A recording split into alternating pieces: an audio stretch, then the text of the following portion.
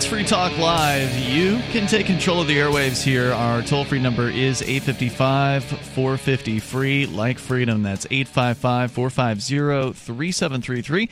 We also have the Discord call-in line rooms over at discord.lrn.fm. Apparently, there's millions of people in India now.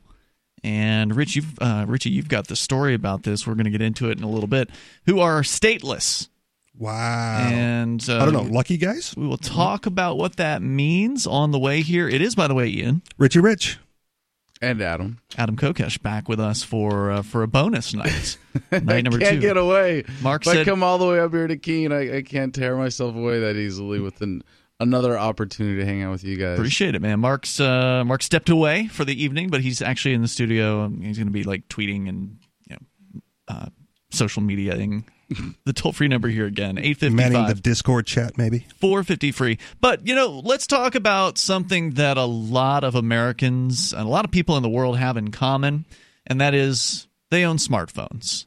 There's a lot of people who, I believe last time I looked, it was like getting up towards 70%, and that was probably a couple of years ago. It was 60%, 70%. Tremendous. Should I get out my smartphone? Yeah. And we know they're listening up to get the exact number. I mean, have you had the experience where you will be talking about something with a friend and then you get on your phone and there's advertising about that thing? Oh, yeah, that absolutely. You were talking about. Not even just talking about it. I've thought it and have it popped up on my Facebook page. Whoa, that's pretty creepy. Yep. I don't know what that means. I don't know. That's kind of scary. Well, maybe it's like I use Swipe. And Google, I love it. By the way, because they track that. Communicate fast. Yep. Maybe they're like reading your brain subliminally from how you actually swipe and go. No, the swipey data goes back to the server. Sure, they know what you're typing. typing. Yeah. Of course. But I'm thinking like even at a deeper level, they're like, well, he swerved slightly closer to this letter, so maybe he was thinking about this, or he was. It's like a Ouija board. Going to be thinking about this 10 minutes from now when we show him the ad. Who knows where this is all going? But one thing's for sure now, according to the New York Post, Apple admits they let their contractors eavesdrop on Siri's sex recordings. Yeah. You heard about this? Fun story. So here's the numbers. According to Google, when you Google how many Americans own a smartphone, the vast majority of Americans, 96%, now own a cell phone of some kind. The share of Americans that own smartphones is now 81%, up from just 35% in Pew Research Center's first survey of smartphone ownership conducted in 2011. This is June 2019. Okay, so hold up. It was 90% or 81%? It's 81% smartphones, 96% some kind of cell phone. Oh, okay, so dumb phones included in that. Feature phones. Wow, that's incredible. Featureless phones. And by the way, you can still use cryptocurrency with a dumb phone thanks to Cointext.io. They do some good work over there. But the whole Google Home, the Amazon Alexa, the Siri, these assistants that are listening constantly. According to Nicholas Vega at the New York Post, sorry, we've been eavesdropping on your sex life. Sorry, not sorry. Apple on Wednesday apologized to its users for employing third-party contractors to listen to audio recordings picked up by its Siri voice assistant, including when the voice assistant program was accidentally triggered by muffled background noise. So I don't know how that works exactly, but I know that sometimes we'll just be in the studio talking about something that has nothing to do with Google, and my phone will light up. And the assistant will pop up. We weren't talking about Google, so I don't know what triggers these things. Are you ever not talking about Google?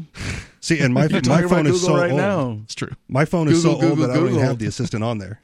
It's so what? My phone, my smartphone is so old that I don't even have the Google Assistant on. Well, I mean, you can shut it down. I think there are ways to shut it down, but that's just showing you that it's shutting down. It may not actually be shutting down. It's probably running constantly.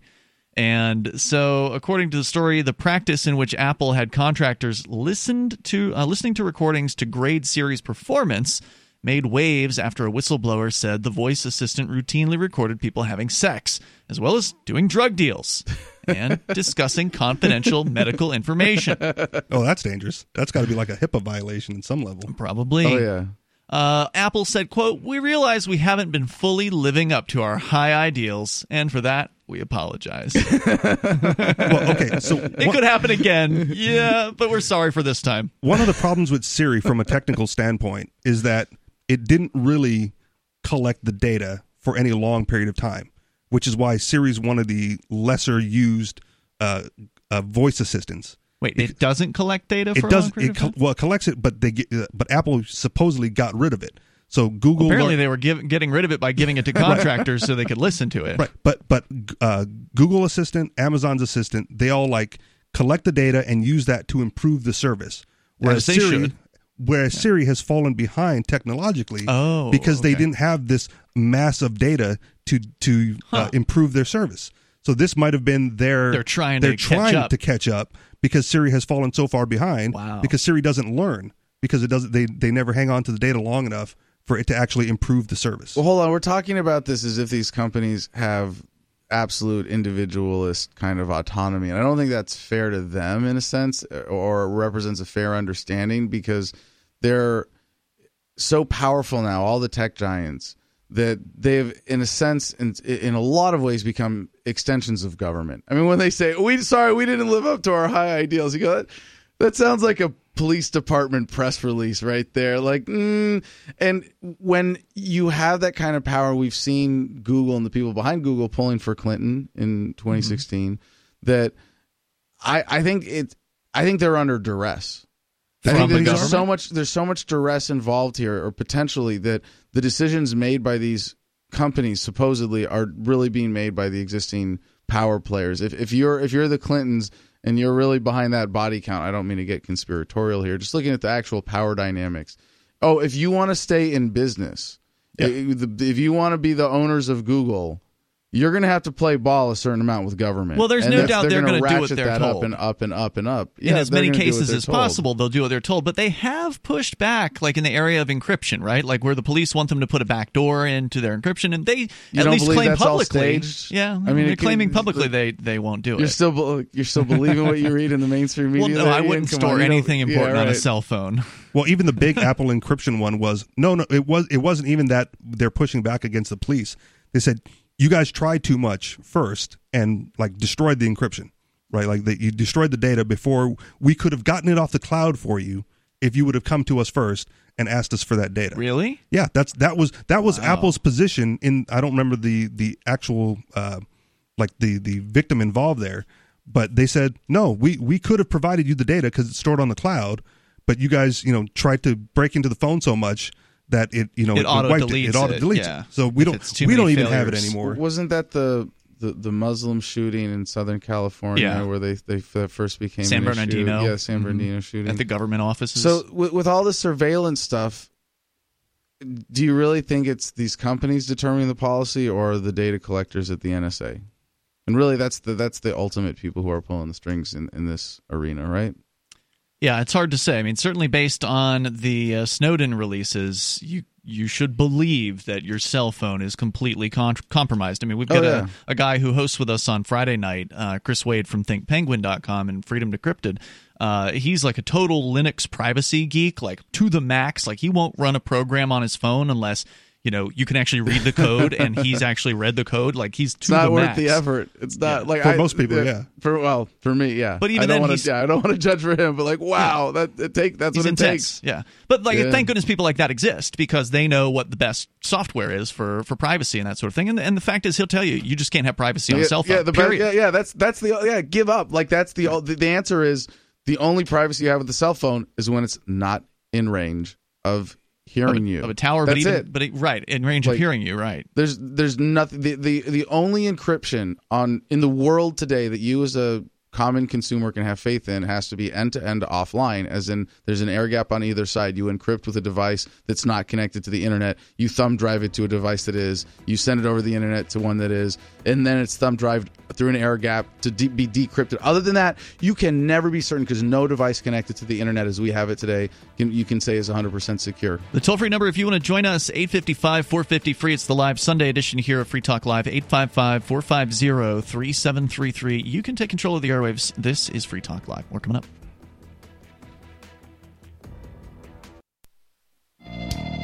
It's Free Talk Live. You bring up what you want. take control of the airwaves here. The toll-free number is 855-450-FREE. That's 855-450-3733. We're talking some cell phone-related news.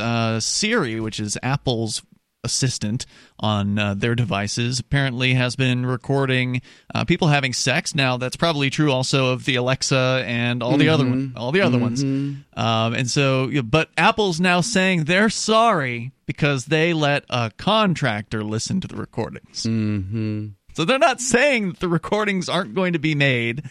They're not saying, they're going to stop this policy.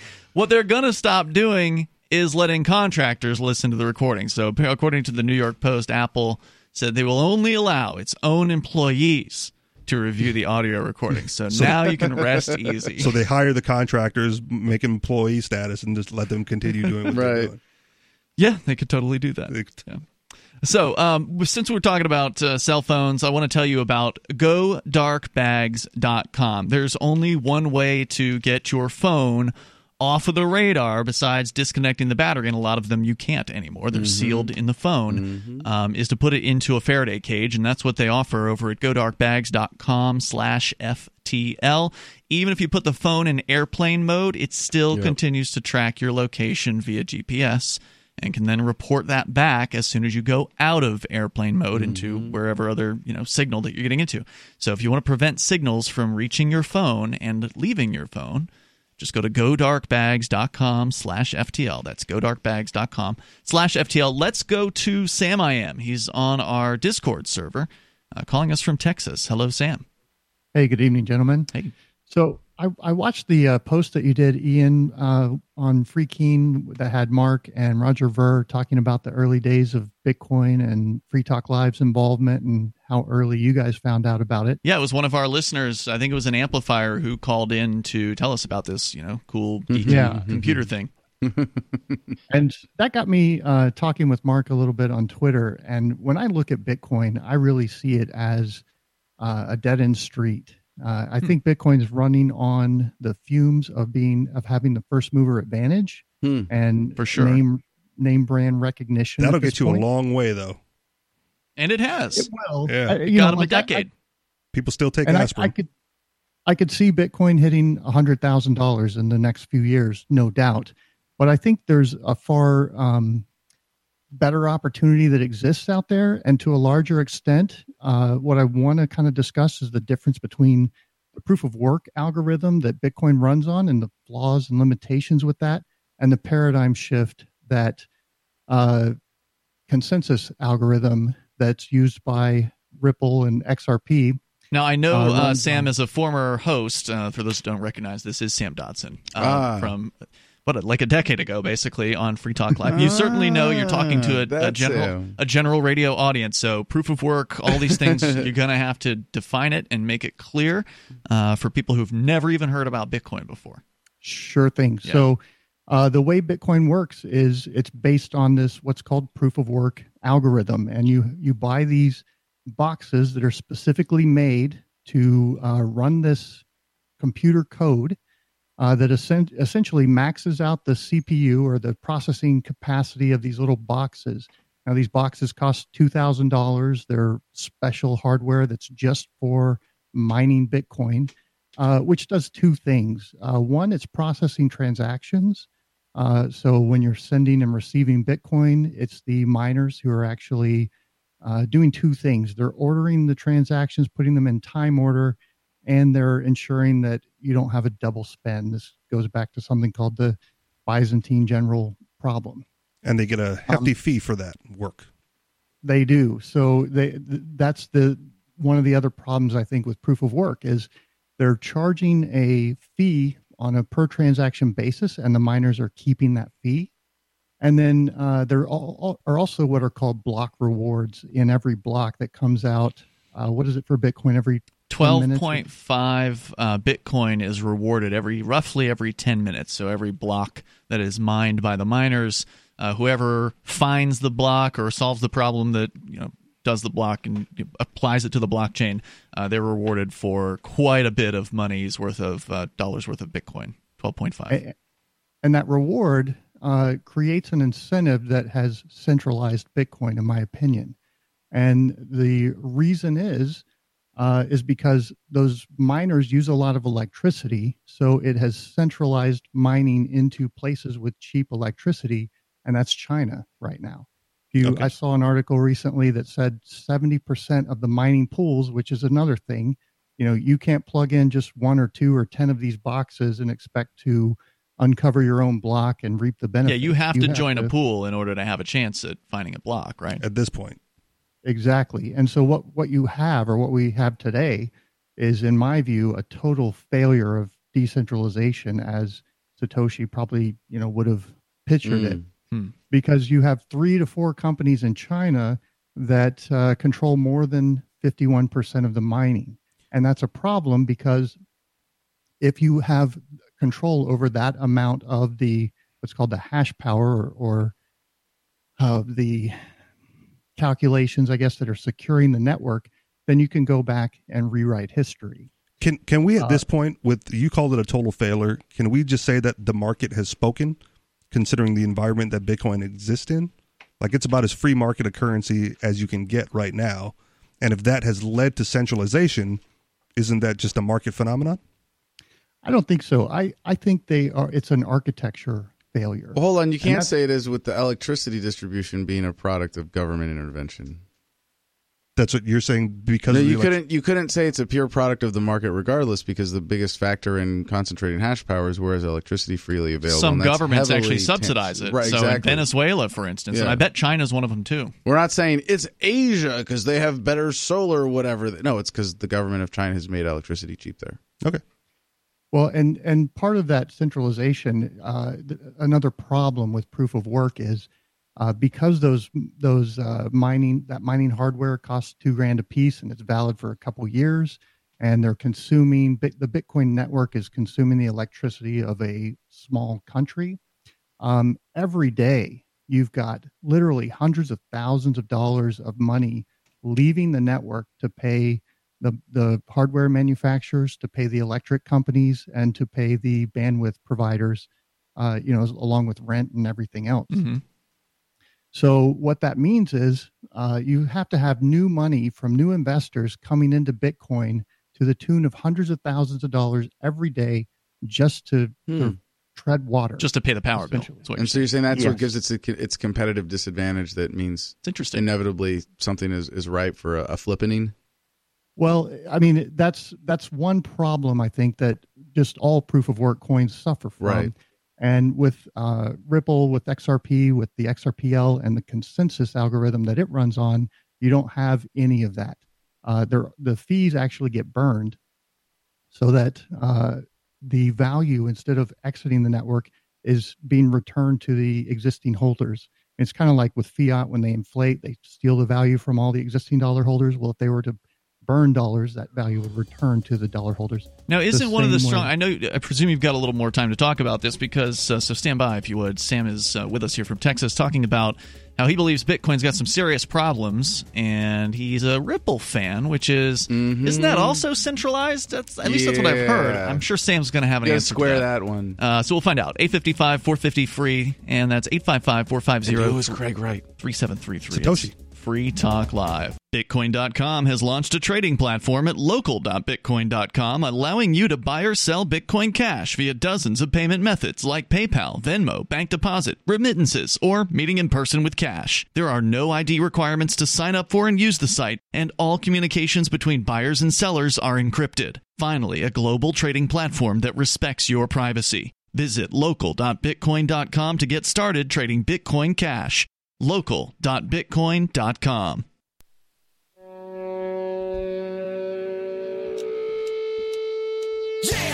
Yep, it's Free Talk Live. You can bring up what you want. The live Sunday edition of the program here. Our toll-free number is 855-450-FREE, like freedom. It's 855-450-3733. We started out talking about Siri and sex recordings. If we get the chance, we can continue that. There's more about India and people becoming stateless there. We'll get into that too.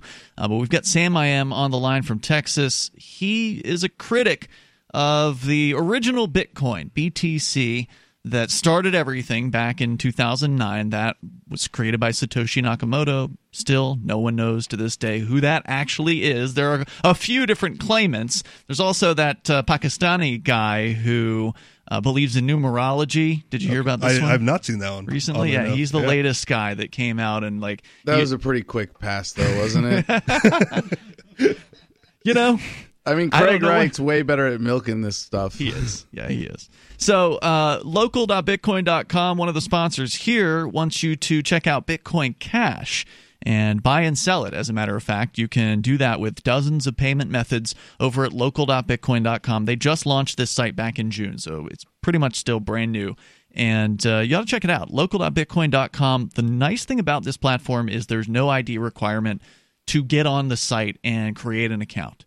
And that's because the site itself never actually holds the Bitcoin Cash. You keep that in your wallet, and then they use smart contracts to actually conduct the sale. So the site itself doesn't touch the funds, and that means they don't have to ask for your ID, which is pretty cool. And that also means they're encrypting communications between buyers and sellers. So if you're looking for an actual global platform that respects your privacy, look no further than local.bitcoin.com. We go back to Sam I.M. from Texas.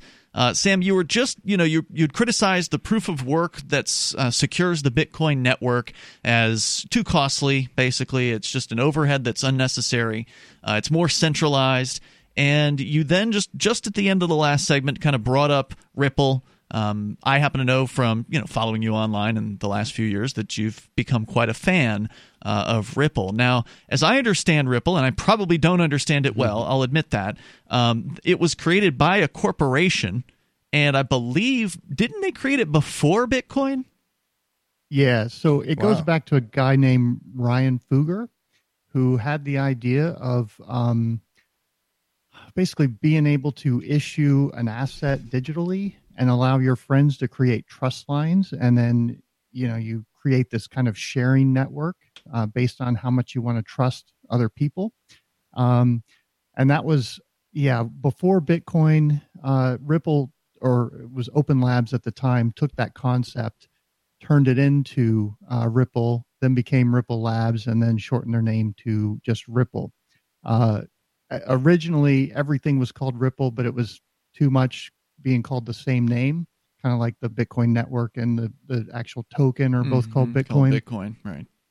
So they changed it to, over a year ago, changed it to XRP, and the network that XRP runs on is the XRPL, or the XRP Ledger, which is also a decentralized exchange.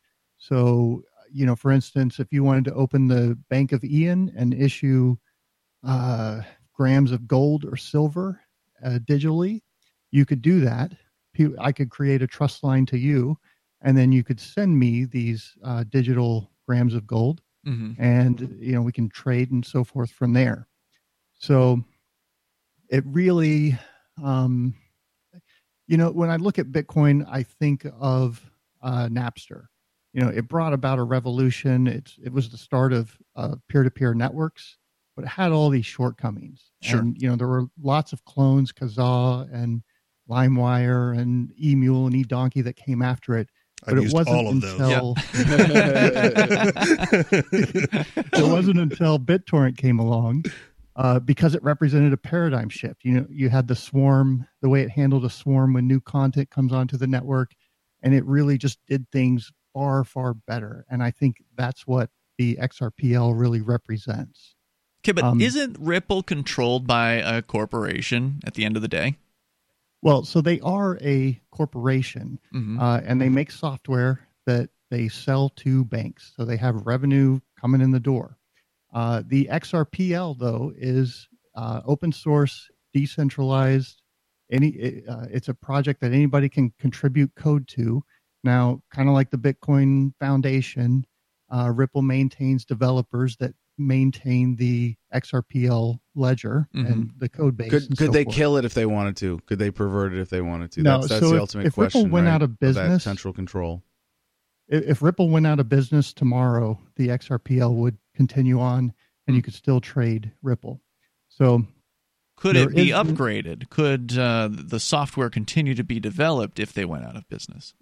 It's all open source, so anybody that wanted to... The same way by consensus by servers on the blockchain, right? Mm-hmm. So anybody can run with Ripple. You're saying there's a full node program, and anybody who wants to with a computer can jump into that? So Ripple doesn't use miners. It uses what are called validators. And it's just a far cheaper way to do the same thing that Bitcoin tries to do with mining, which is order transactions and prevent double spend. But it does it with, a little 2U rack mount server that is about equivalent to like a mid-sized email server. I see. And right now there's about 200 total validators, but only 32 of them are in what's called the UNL, or the Universal Node List. So now hold on. Are these validators getting paid for the work that they're doing? Because like with Bitcoin mining, the miners, when they do find a block, will get, a reward. So are these validators, these 200, getting paid, or are these like volunteers? They're not. The reason that that companies and individuals want to run a validator is because they get utility from actually using XRP. So they're coming out of pocket, $2 to $5 grand typically for one of these servers. You could spend more if you want SSD drives and a full node history. Mm-hmm. But yeah, they're running it at their own expense. There's exchanges that are running validators. So are these mostly companies that are that are running these? Because 200 isn't a lot, right? Like Bitcoin has, I think, 10,000 full nodes the last time I looked within the last couple of years. So you're not talking about a very large network there. You're not, but that's one of the other paradigm shifts. The reason Bitcoin is so big is because there's that financial incentive. And because but not to run a full node, those don't pay anything. If you're just running a full node, that seems to be a hobbyist thing. Yeah, I mean, there's 10,000 people doing that. I don't know how many people are mining Bitcoin. That's a good question. That I don't know. So one of the differences is with consensus is anybody can set up a validator and run it, but in order to actually be part of the core network that's processing the transactions and so forth, you have to gain the trust of the other validators and have them include you on their list of nodes that they cooperate with. And how do you do that? Do you like go to a Ripple convention and have drinks with them? No. So you identify yourself. You make it be known. I'm so and so, and I'm running this validator. And then they look for your uptime, your metrics. They want to know that you're running a valid node, that you don't have nefarious intentions, and that you're going to be able to keep up and process transactions as needed. With it being that simple, what do you think the stumbling block is to get more buy-in to the Ripple network? Like, what's the holdup? Well, you have to volunteer to do it, and there's ththousands of dollars you'd have to spend to run a validator. That's one holdup. Okay. So it sounds like there's a competitive disadvantage here, Sam. That and I like your perspective that on Bitcoin being the first to market only and subject to competition, because you point out its competitive disadvantage. But it seems like with Ripple not having that incentive built in, that the next version that comes along might beat it out based on that by having the incentive to entry to host the network. Well, there's already Stellar Lumens, right, that sort of spawned from Ripple, if I recall correctly. Like somebody who worked at Ripple went over and created the Stellar Lumens, and that's supposed to be even more open source, as I understand it. But I don't know. If you have any comments on that, Sam, did you want to stick with us for a little bit more? Who was Craig Wright? Sure. All right, stand by. Who was Satoshi? The toll-free number, maybe it's Sam. I don't know. 855-450-FREE. That's 855-450-3733. You can join us here, the toll-free number, or on our Discord server at discord.lrn.fm. That's where Sam is, and he sounds almost like he's sitting here with us. That's discord.lrn.fm. More coming up. It's Free Talk Live. You're invited to join us here. The toll-free number for you, 855-450-FREE. It's the live Sunday edition of the program. In the studio with you tonight, you've got Ian. Rich. And Adam. And you can also call in on our Discord call-in lines at discord.lrn.fm, and that's where you will sound almost like you're sitting here with us. That's how Sam sounds. Almost like you're sitting here in our Keene, New Hampshire studios, which is where you have sat in the past on a number of occasions. You used to be on this program on a weekly basis, so we miss you, man.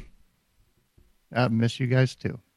So we're talking about Ripple and that is something that you are a huge fan of. You criticized, and I think rightfully so, the Bitcoin network. It is not a perfect system. It is, it is flawed, I think, in some ways, and they are riding on the success that they had in the initial days. I mean, there's no doubt about that in my mind. Well, they can also alter the network with. But have they?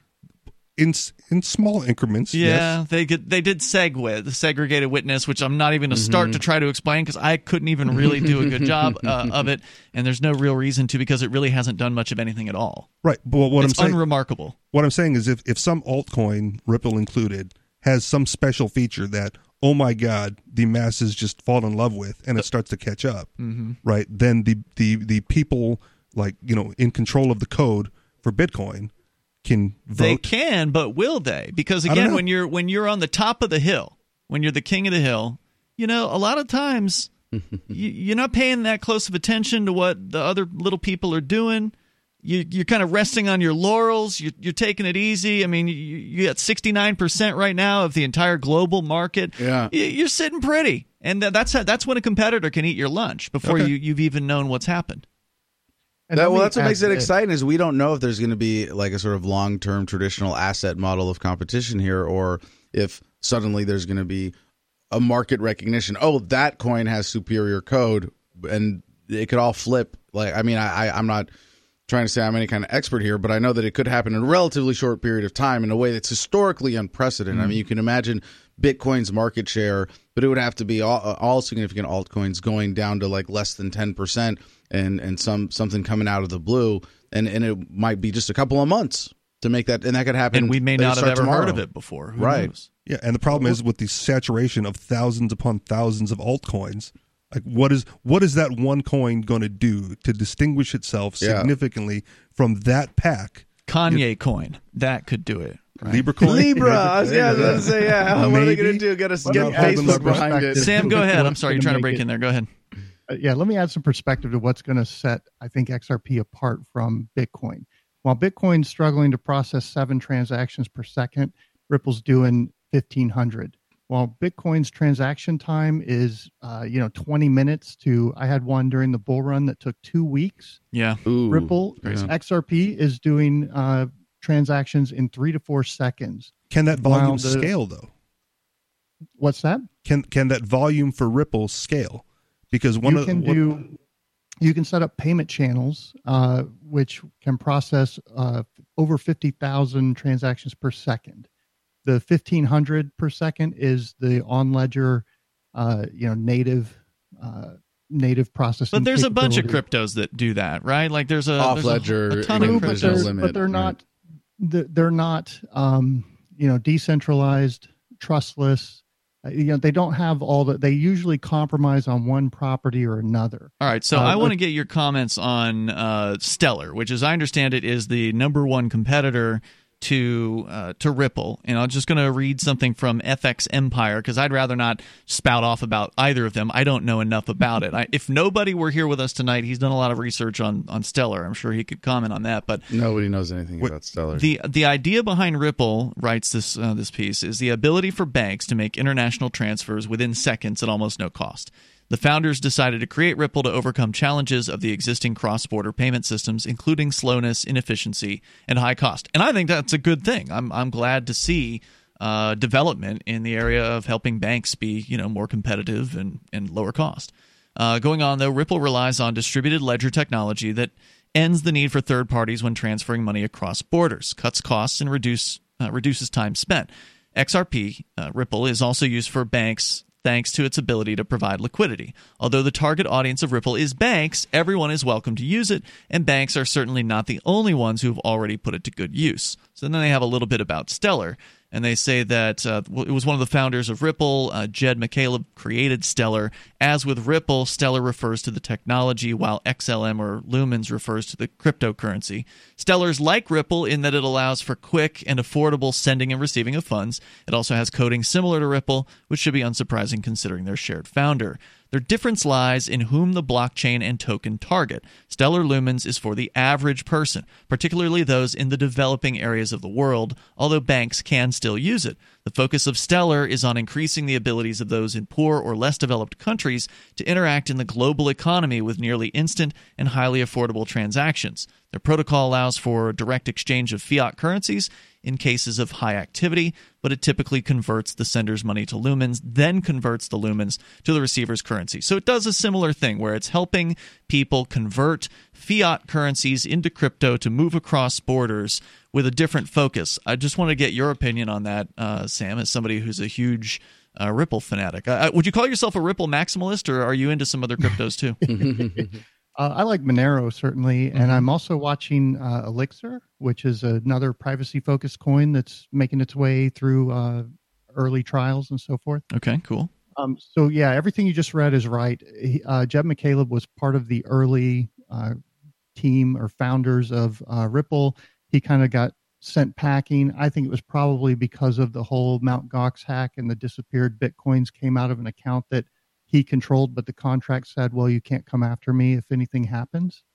So he went off and did his own thing. Is it a competitor to Ripple? Yes. But I think people also make the mistake of assuming that XRP is only going to be used by Ripple for cross-border payments. Ripple has set up something called Xspring, which is a foundation that develops use cases around XRP and the XRP ledger.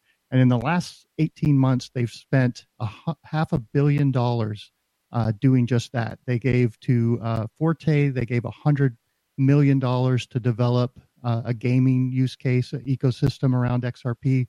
They have a company called Coil, which I mentioned to you on Twitter recently, that does micropayments.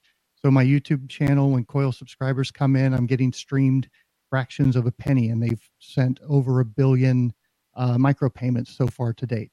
And there's 20 different companies, which is something else that Bitcoin has failed at. I will would like to inject this here, that there were back in the days, earlier days of Bitcoin, there were sites like Watch My Bit that one of our listeners actually came up with, Doug, that was all about paying people for their YouTube or paying people for their videos that they're creating. And that site can't exist anymore on the Bitcoin blockchain. It's just not possible. It's too expensive to send a Bitcoin payment. Well, you know what, Sam, I got to say, I appreciate the call tonight. Do you have any Stellar? I don't. Nope. Okay. And I lost all my Monero in a boating accident. just like every other good libertarian. It fell to the bottom of the ocean. Was there anything else you wanted to add?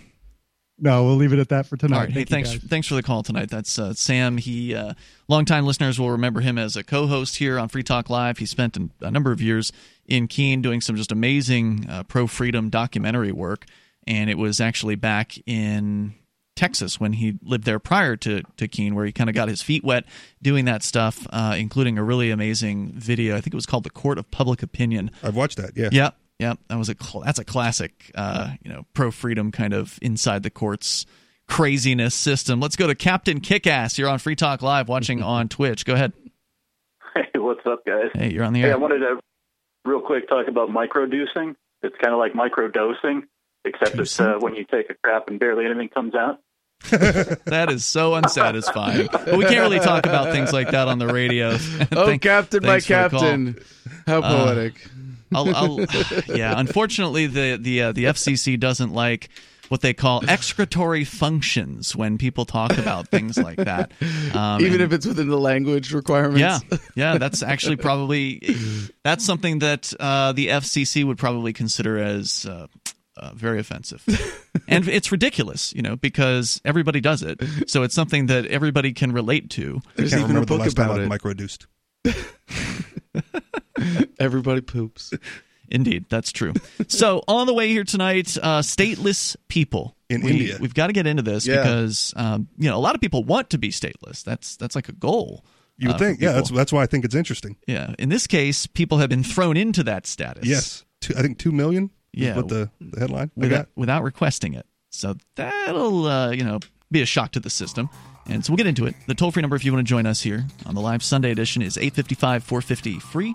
That's 855-450-3733. And we've got the Discord on-air call-in line rooms. That's where you can go, by the way, 24/7 and interact with other Free Talk Live listeners at discord.lrn.fm. And more coming up here in moments. Hour 2 is next. This is Free Talk Live.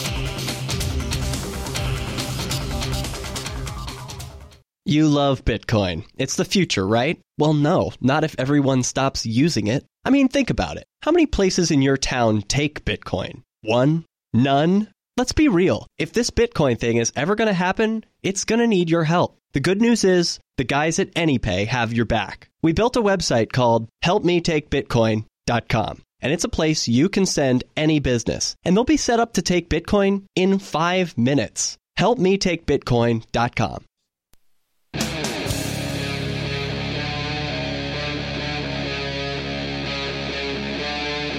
Free Talk Live. It is Free Talk Live. We're launching into the second hour of this live Sunday edition of the program. With you in the studio tonight is Ian, Richie Rich, and Adam. And don't forget, you can check out Adam's website, thefreedomline.com. Oh, thanks, Ian. Get my book for free. What will they find there besides a free book? Well, the free audiobook, free in every digital format possible, the ultimate red pill for libertarianism, for voluntarism, for understanding that as easily as possible. 100 pages, 3-hour audiobook. You can find me on all my social media stuff. You can find my YouTube channel, possibly the most shadow banned channel on YouTube, 250,000 subs, 75 million or so views. It's a good claim. Hard to prove it, but it's a good one. Yeah, no, it's like best barbecue in Texas. Right? But yeah, it's the most shadow banned channel on YouTube. Mathematically, I'm sure it could be proven. But yeah, 250,000 subs now, and I get sometimes less than 1,000 views per video. It's kind of disheartening, but keep plugging away, and I keep getting the message out and doing what I can. And I'm running for the Libertarian Party nomination for president in 2020 on the platform of dissolving the federal government in a peaceful, orderly bankruptcy process. How many candidates are there running against you that you know of? There are 0 running against me. They're running with me, Ian, because we're a team in the Libertarian Party. And no, actually, I say that a bit jokingly, but it is actually really true. And I'm actively drafting Cynthia McKinney to run right now. Really?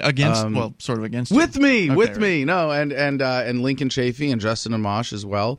Cynthia McKinney is going to be confusing for a lot of people because they don't know her history. That she showed up. I think you were there that year at Anarchapulco. Yeah, and basically came out as I an invited anarchist. her. Right? No, that was you're not giving me enough credit for once, Ian. No, I not only did I take half credit along with her son for converting her from being a Green Party. She was the Green Party presidential nominee in 2008, 6-term Democratic congresswoman from Georgia, and she came out on stage at Anarchapulco to being an anarchist, and in the no rulers sense, of course. We interviewed her. It was great. Yeah, and it was because I wanted to bring her out to Anarchapulco, and they wouldn't give us another speaking slot for her. So I said, well, I'll just give her most of mine. And cool. we did a joint presentation, and it was really cool to say, welcome to the community this way.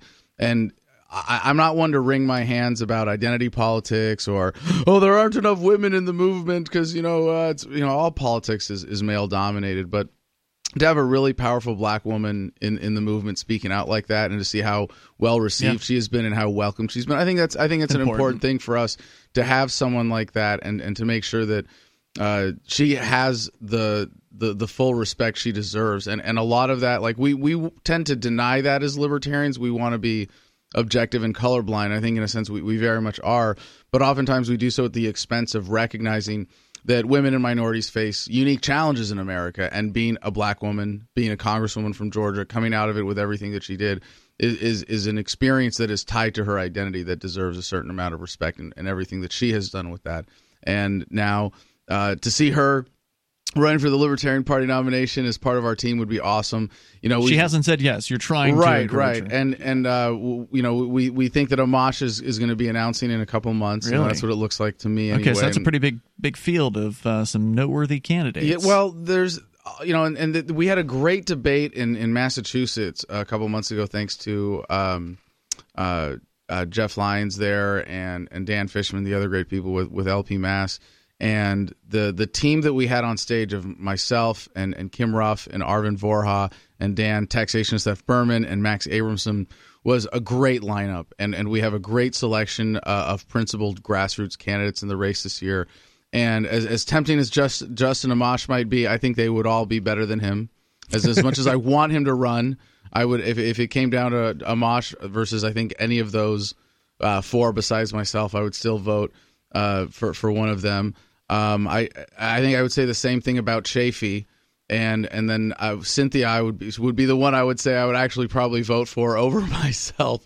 And, okay, that's what I was going to ask you We've about. spoken about this. I voted for her in 2008, actually.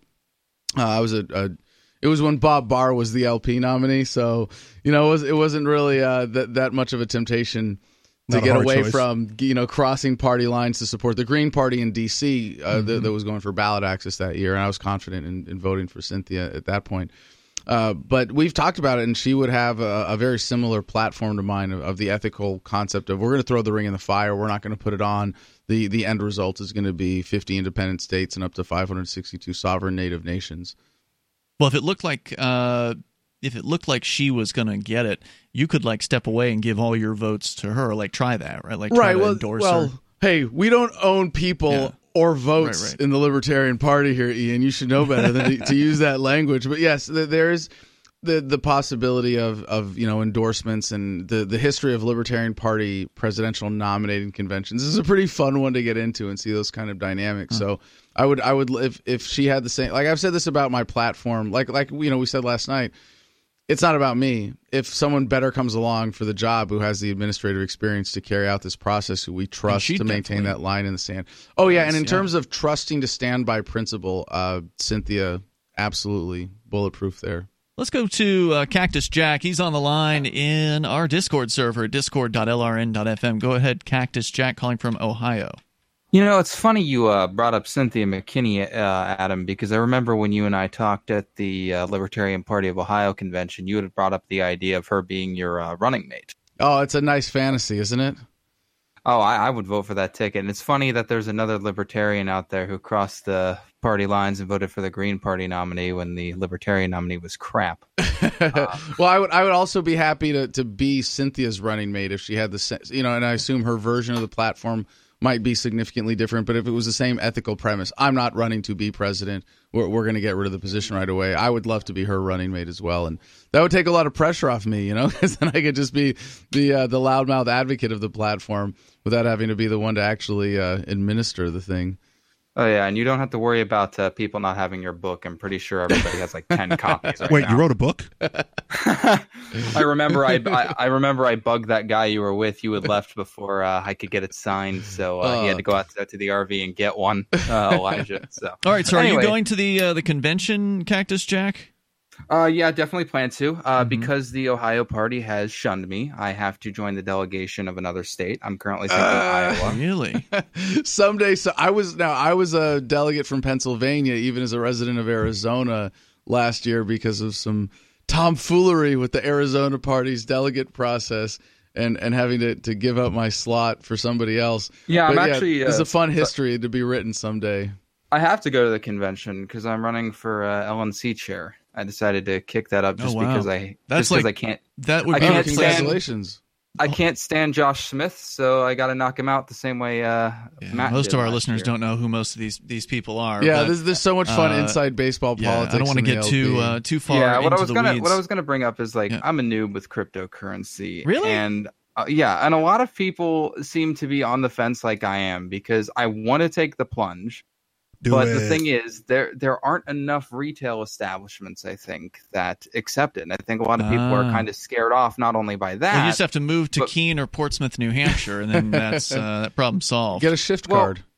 But a lot of people, you brought up altcoins, and I think that's the one thing that scares off quite a few people is because how do they know which ones are going to hold their weight? I mean, very few of them are, unique. Like LD2, that's about the only thing I can think of right now that's stands out from the pack. The advice that I give to friends and family who are new to the crypto space is don't touch altcoins yet. Yeah.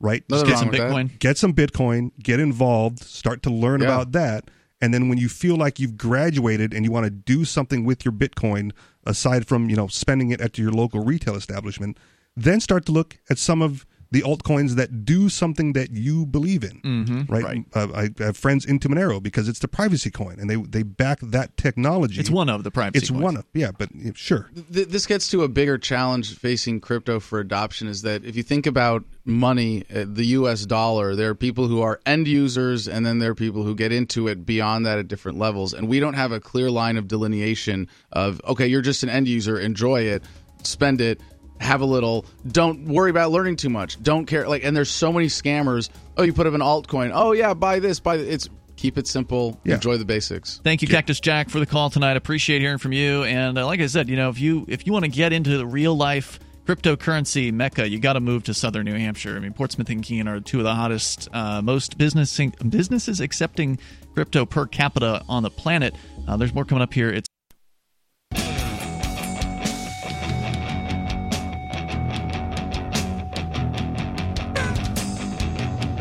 all right, Free Talk Live. You dial in, you dial toll-free here. Our number is 855-450-FREE. If you want to join the show, you can. You can also call us on our Discord server, where you'll sound almost like you're sitting here in the studio with me, Ian. Richie Rich. And Adam. And you can also go to freetalklive.com, where you can find a bunch of features, including our video streams. We're on Twitch, we're on DLive, we're also on YouTube. You can go to twitch.freetalklive.com.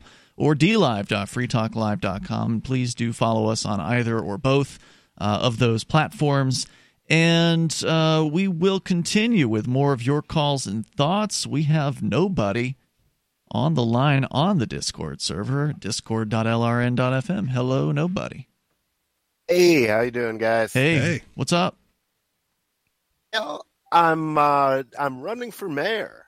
That's right. And I think that's a good thing. It's enjoyable, but I've only got a brief window to run, and so I'm thinking about, in the unlikely event that I don't become mayor, what other jobs in government do you think nobody should do?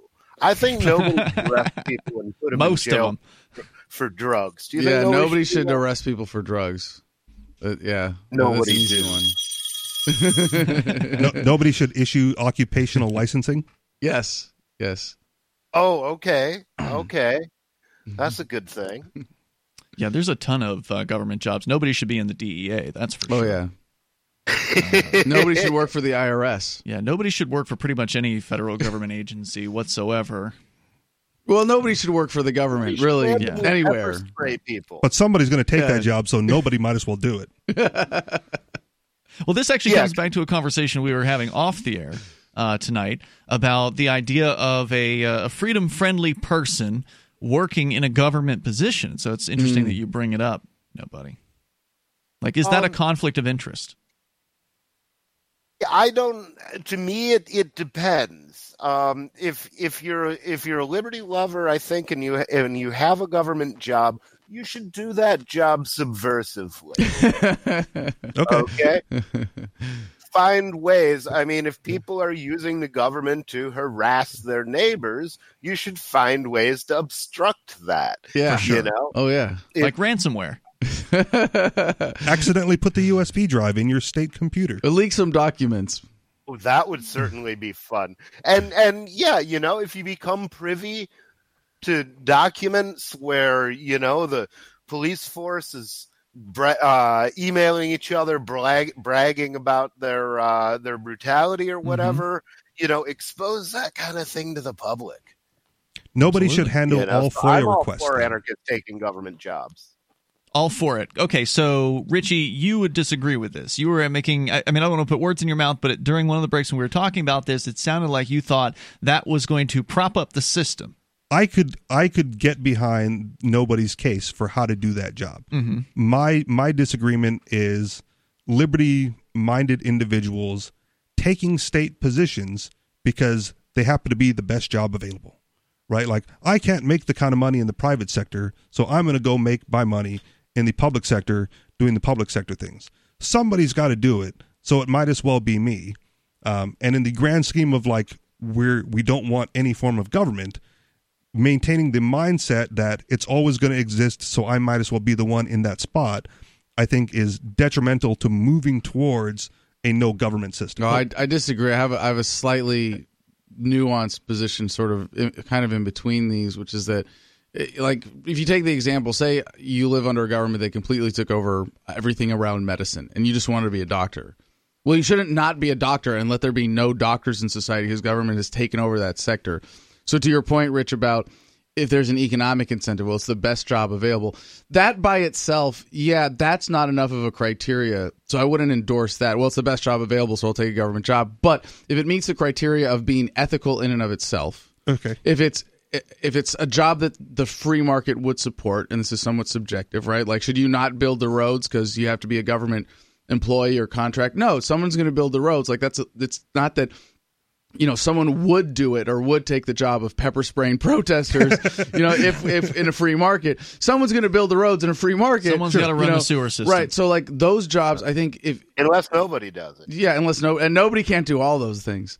So specialized things like doctors, where the only way to apply your trade. It's specialized. Is it something that the market would provide legitimately? Is it ethical in what you're doing? And if the government has, and there's not a market alternative, it's not like, well, I could work for the city moving trash and get paid the X dollars, or I could work for the private company moving trash and get X dollars. If it's the same, go with the nonviolent organization. Yeah. But if there's no market alternative and the government has taken that. It's the same as we can say, well, the government's taken over all of medicine. The only way to be a doctor is to work for government.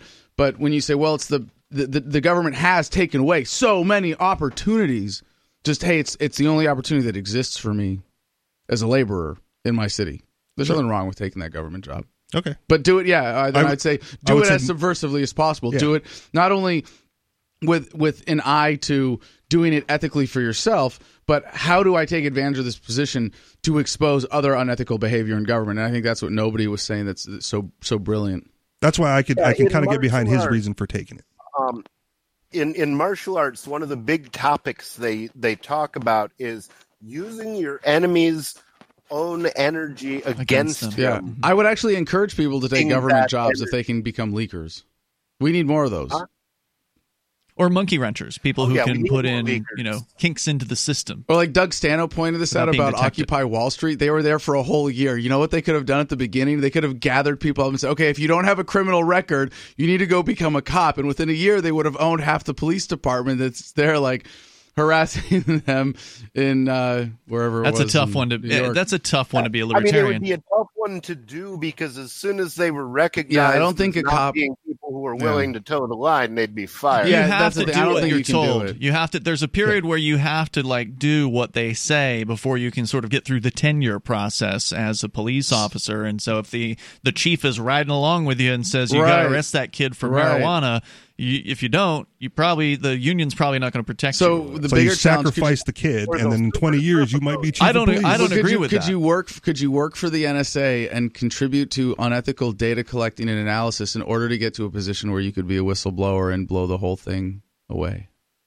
That's a tough question. That's a question. Coming up next on Free Talk Live. Individual has to answer. With it, I would. Yeah, and that's a question that each I would hate person doing has. it. Yeah, they'd have to answer that for themselves, and and we've known people like TJ. This is like the psychopath question, right? Would you push a fat guy in front of a train to derail it to save 3 lives of people who are tied to the tracks? Could you do that? No, I couldn't do that. Could you kill? What if it was to kill him? What if it was to save 1 million lives? Could you kill one person to save 1 million lives? No, I don't think I could do that. Yeah, no, I couldn't take the action that resulted in the death, but I could observe the inaction that resulted in far more. Nobody, final thoughts? Go ahead. Yeah, I would definitely come down. When in doubt, err on the side of inaction, because it's better to do nothing than to do the wrong thing. First, do no harm. Absolutely. Thank you for the call. Check out Nobody's website, by the way. It's electnobody.com. Yes. And you can still get behind his campaign even if you don't live in Keene, New Hampshire. There are many ways to support Nobody for mayor. Nobody at electnobody.com. Thanks for the call tonight. There's more coming up here. You can share your thoughts with us. The toll-free number is 855-450-FREE. We're going to get into these stateless people in India coming up. It's Free Talk Live.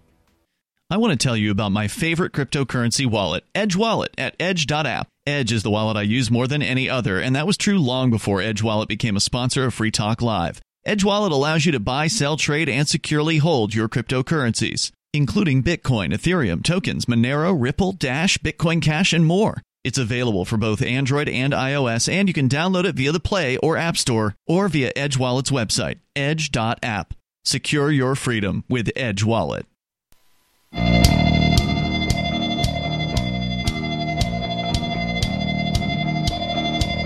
This is Free Talk Live.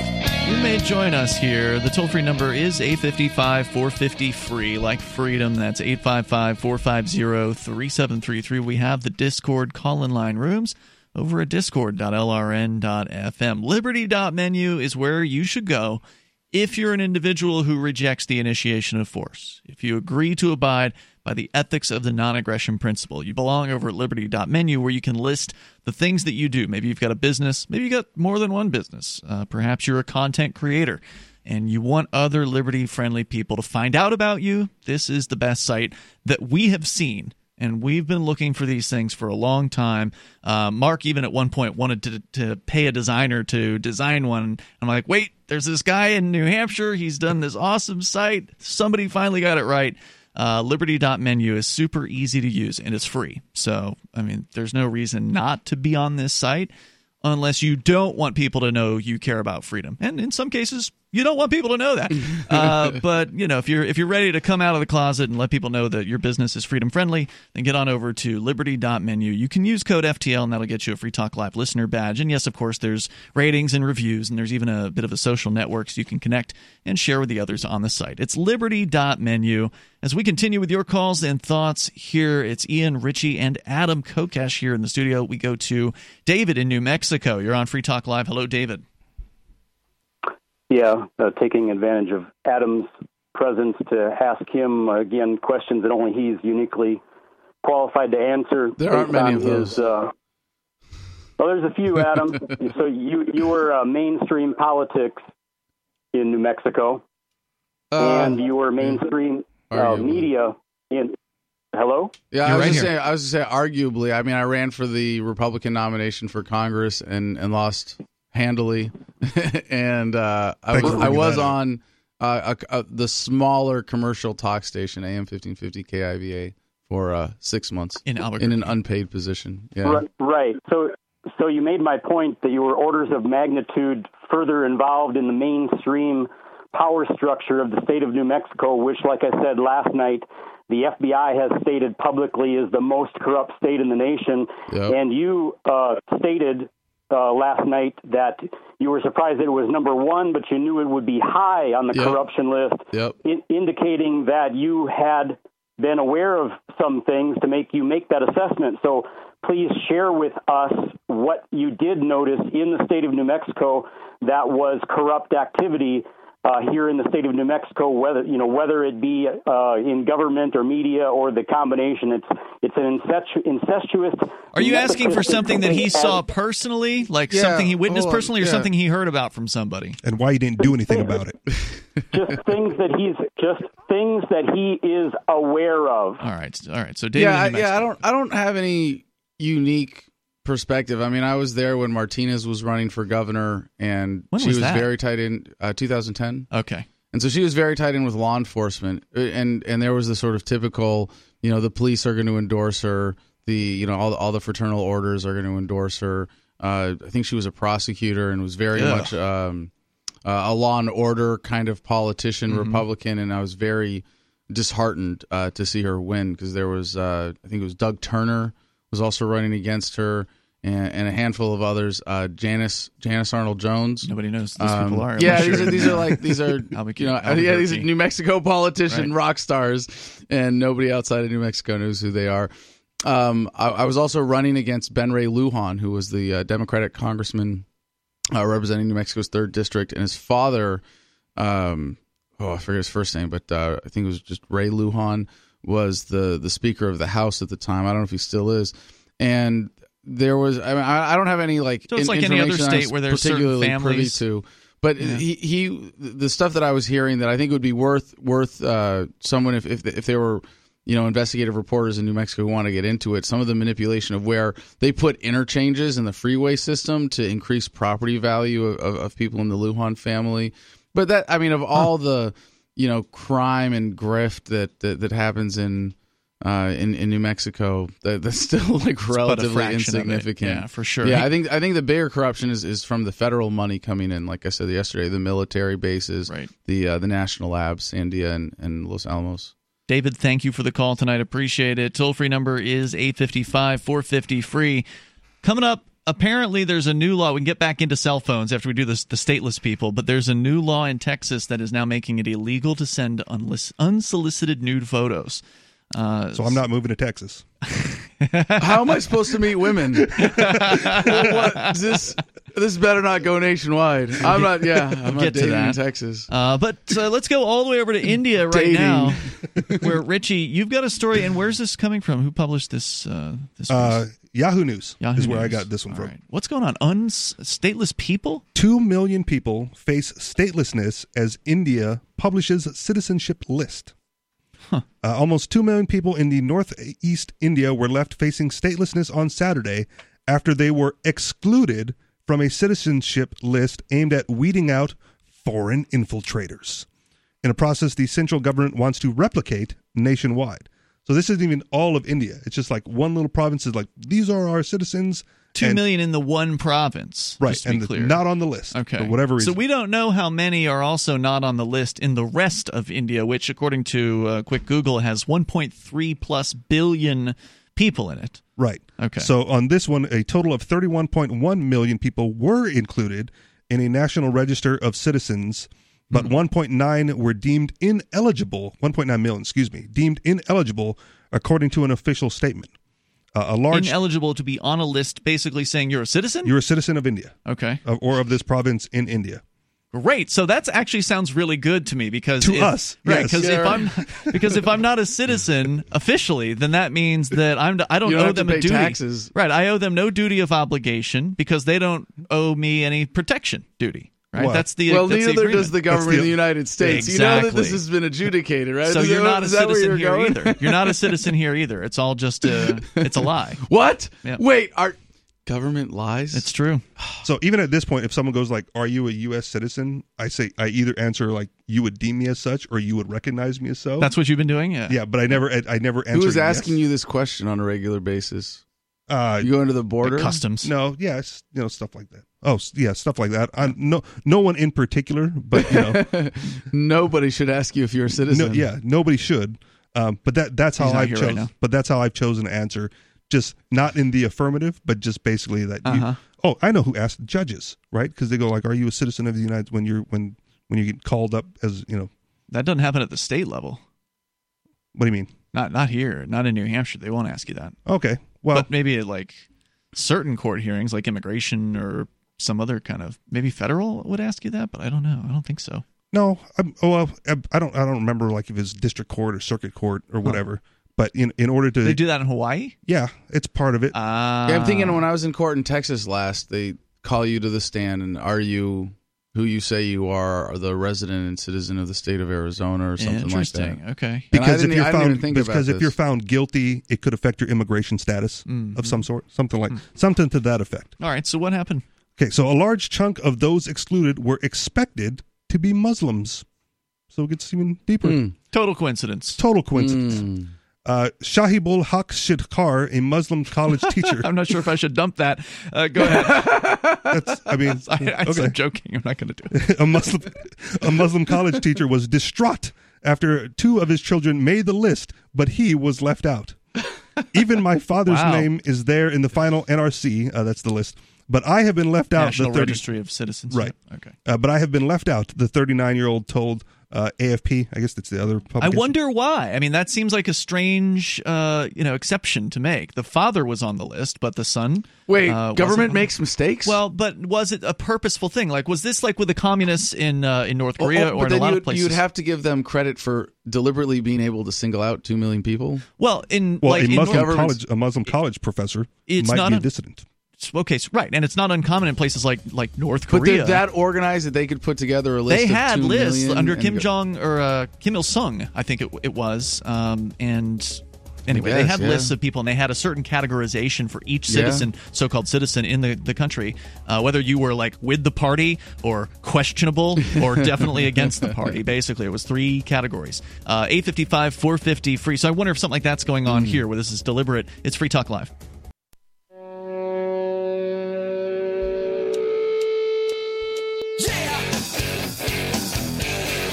This is Free Talk Live, and you're invited here. If you want to join us, you can. The toll-free number is 855-450-FREE. We're talking about statelessness. That is being a status that a lot of people in India right now are having forced upon them, apparently, by the Indian government, leaving them off of a list of citizens, the registry of citizens that apparently has just been published. So we'll get into that a little bit deeper here, and also we'll take your calls about whatever you want to discuss. And I also want to say thank you to Paul Ritter, who is a Free Talk Live Gold amplifier. That means that Paul is contributing $10 a month to thank you. Yes, and thank you, Paul.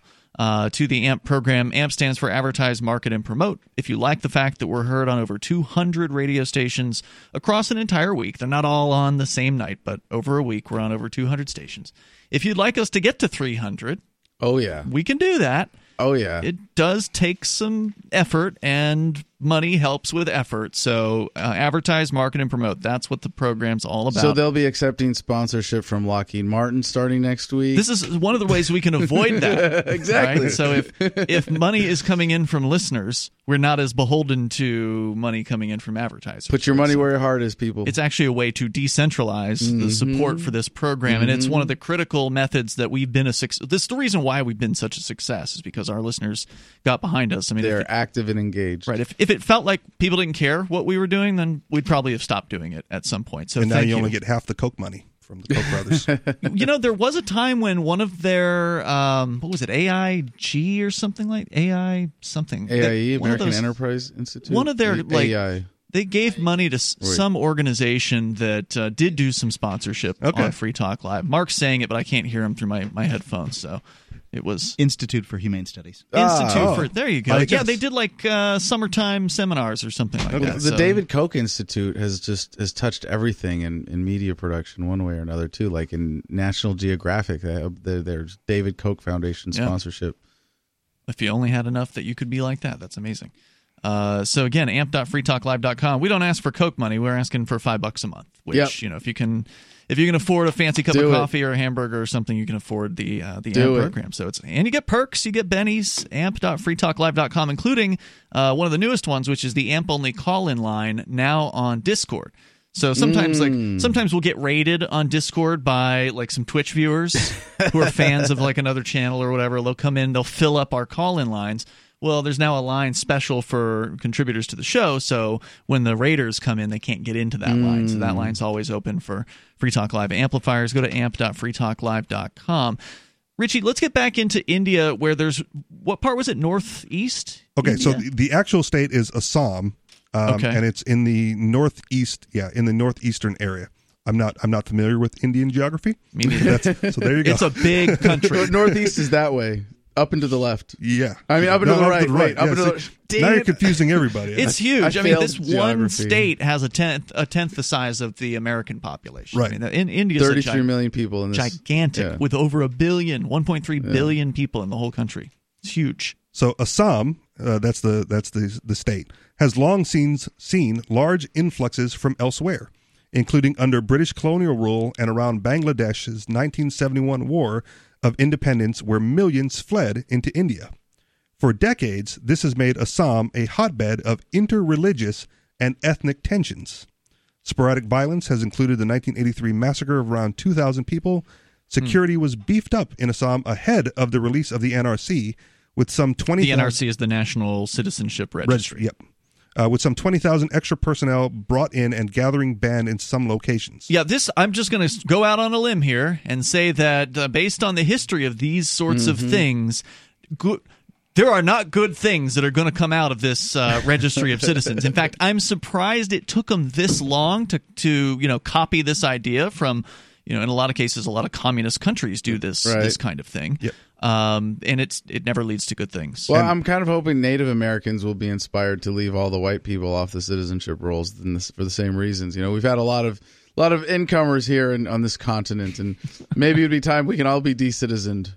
I think we could. Can we still all join the Lakota Sioux Nation? Well, you can join the Oklawaha Native American Church. There you go. I want you to talk about that. That's a whole other story, though. No, you're gonna have to have me back on in like a year for that one. Are you new to the church?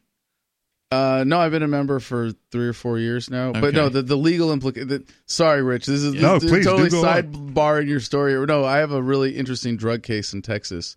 Related to the religious freedom issue, and you want to talk more about it. I can't talk about it publicly until it's settled right now, but it's looking really good. It's a really cool case, and I can't wait to tell the story. It sure would be nice if that settles out before your political campaign kicks into high gear. That would be convenient. I don't know.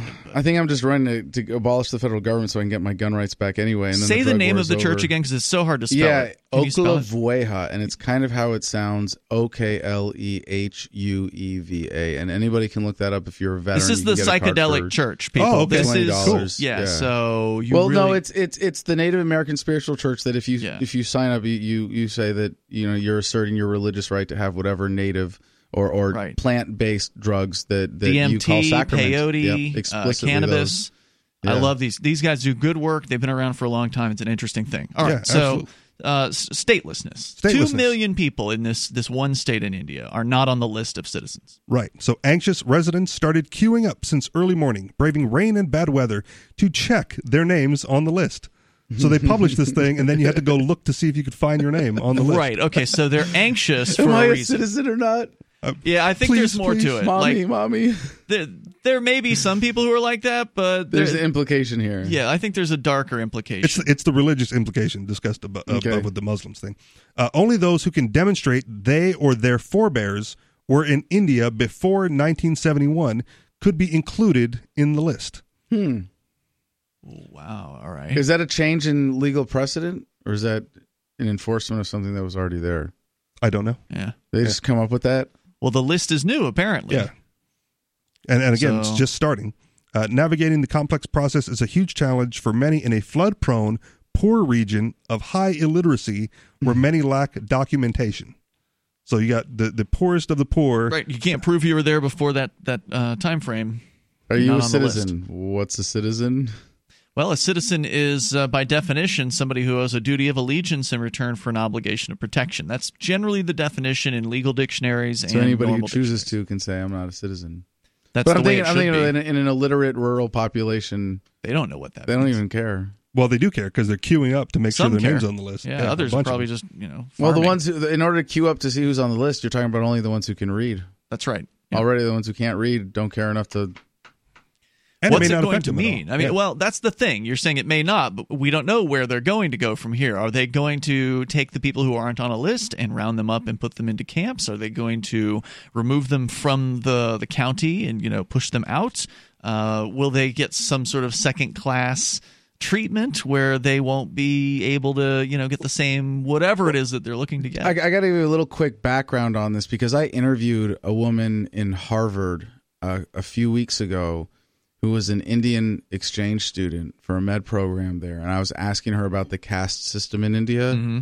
And she was actually afraid to say everything that she thought about it. Really? On my YouTube channel in the United States. Come after her. Knowing that as an Indian citizen, she's going back to India after med school to practice medicine there. And that if she speaks out against the caste system here, and that's on the record, that she could still get in trouble for that. Absolutely. Sure. That's how relevant it still is. Yeah. I'm glad you brought that up because that's an important part of their culture.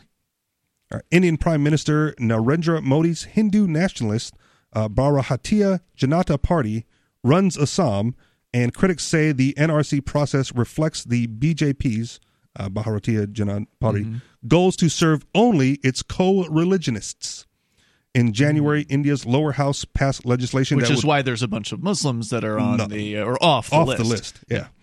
India's lower house passed legislation that would grant citizenship to people who moved to India as recently as 6 years ago, as long as they are not Muslims. Wow. Okay, persecution time. There you go. Yep. You've got them being rounded up in China as well. It was, I believe, northwestern China, which is, I'm not sure if that's how close that is. I know they're relatively close together. Do they border each other, India and China? I'm not remembering. I think so. There might be like Mongolia somewhere in there, or is that to the north of China? Because the Chinese government is also rounding people up. Oh yeah, okay. They or is there a bunch of like small little countries in between? Well, I mean Tibet. So yeah, I mean India apparently borders Tibet, which China is going to claim is theirs. Yeah. So. Well, it's funny to think about this, that there's this Muslim backlash, still a post 9/11 phenomenon in the United States. And we know how there's this weird phenomena in the world of other countries making poor facsimiles of American culture. Mm-hmm. It's like, no, we were going after Muslims. No, not like that. We just didn't want to let them in the country, not like execute them in mass numbers. No, slow down, China, slow down, India. Oh no, they're just putting them in camps. They're just putting there's no executions. No, it's just camps. Don't worry, that's never happened before. They're going to have David Hasselhoff in the background as a soundtrack while they're rounding up the Muslims. 855-450 free allows you to join us here. Hour number 3 is coming up. You can. It's Free Talk Live. Is spreading the message of liberty, cryptocurrency, and peace around the globe worth $2 per month to you? As you may already know, in addition to our internet feed, LRN.FM broadcasts on free-to-air satellite across North and Central America, as well as Sub-Saharan Africa. And we've been available on satellite for free 24/7 since 2010. The LRN.FM free-to-air satellite signal is reaching some of the most oppressive regimes in the world, and there's no doubt our ideas are making an impact. You can learn more about the channel's impact by watching the 3-minute video at fund.lrn.fm.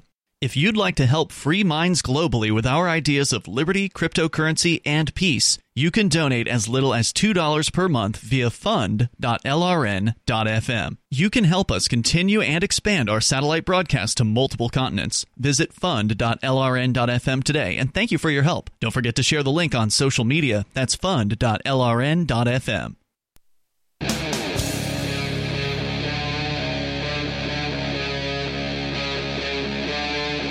Free Talk Live. It is Free Talk Live, and we're kicking off the third hour of the program. You're invited to join us here. The toll-free number for you is 855-450-FREE, like freedom. That's 855-450-3733. Tonight, you've got Ian, Richie Rich, and Adam Kokesh joining us here on this episode as we go back to your phone calls and thoughts. Richie, I don't know if you had more on this story about the stateless people.